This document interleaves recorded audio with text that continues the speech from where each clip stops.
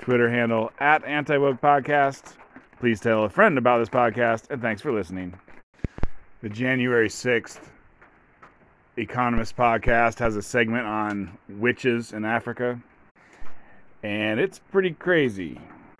They talk about a woman who got lynched for being a witch in 2021, and I'm not sure, because they say that she was lynched, and then a few sentences later they say that she was burned.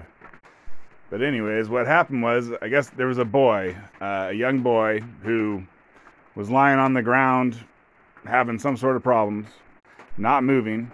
I mean, probably malnutrition or some disease or something. But anyways, I think they're Christian generally in Kenya, but anyways, they bring some of their animist religion into it. And I think like in the Salem witch trials, in America, like, I don't know, the 1600s maybe, they had something about they throw the witch in the water, and if she drowns, then she wasn't a witch, and if she swims out, then she is a witch. I mean, something where you heads I win, tails you lose. But in this part of Kenya, they've got a process, and so they found this boy lying on the ground, not moving. I mean, alive, but just not moving. And so someone had a whistle. You blow a whistle, that brings all the townspeople together. And then one by one, the townspeople spit on the boy. And then the idea was if his body moved or something, then that was the witch. The person who spit on him and then his body moved, that's the witch. But in this case, he didn't move. Everyone spat on him and he didn't move. And then I think everyone prayed and asked for God to reveal who the witch was, but that also didn't work. And so the next thing to try is each person shakes the boy or grabs him or something like that. And so this one woman, when she did that, I guess he's awake by now, he grabbed her hand and he said, "She's the witch." And so the townspeople burned her on the spot. And they also killed a couple other women for being witches involved in the problems for this boy. And obviously, because witchcraft and witches is not a real thing, the three women were innocent. They don't say if they do it to men also. It makes me wonder on that one. Maybe you only kill women. I want to say in the Salem witch stuff that there was one man. It was all women except for maybe one man. It wasn't that many people. And I don't know if I said it. The main woman of this story, she had mental health problems. Was probably schizophrenic or something.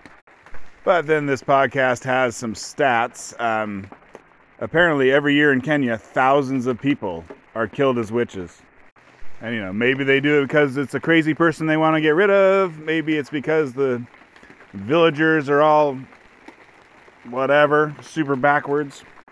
But apparently a lot of times it just has a much more mundane reason for it. Like basically like money and sex. Apparently family members will accuse other family members of being a witch so that they can take over their property.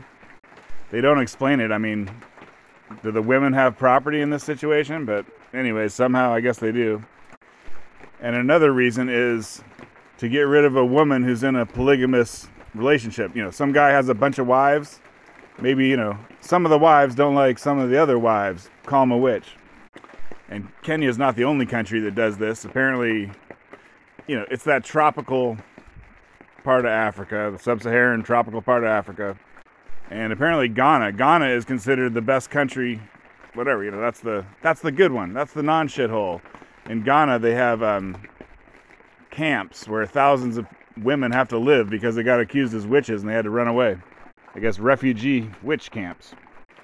And apparently witch hunts happen in, basically everywhere except for Western Europe, Europe and like North America. Some South Asia, Latin America, and the Middle East. They all hunt witches sometimes, but not nearly as much as the middle part of Africa. I guess the middle part of Africa, that's the hot spot. And apparently these Africans are Pentecostal Christians. I don't know what a Pentecostal is or what that means, what type of Christian that is. But there's 160 million of them in Africa, and they're the ones who like to burn witches. And they play a clip of a preacher who's up there like, yeah, witchcraft is real, and we're gonna get these witches. Put some names in a hat or something. I don't know. He's like a real I don't know, sounds like a Southern Baptist, kind of black church kind of preacher. I wonder if those are Pentecostals. I don't know. And then, is it illegal to kill a witch? This podcast is saying courts don't have a good handle on witchcraft because they can't prove if someone's a witch or not. I guess burning witches alive is okay. You just got to make sure it's a real witch. And then the cops, they should be stopping it.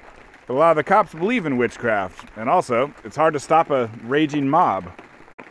And not all the witches get murdered. If they survive it, then they're still ostracized from their community. So, being accused of being a witch, not good. But apparently in Kenya, they've started a witch camp. And what you do is they say, please bring your witches to this camp, and then we will purify them. And then they can be sent home. And this lady on the podcast, she says they de-juju them. Would you accuse someone of witchcraft if you could get money or sex out of it? Coming up on the Anti-Woke Podcast.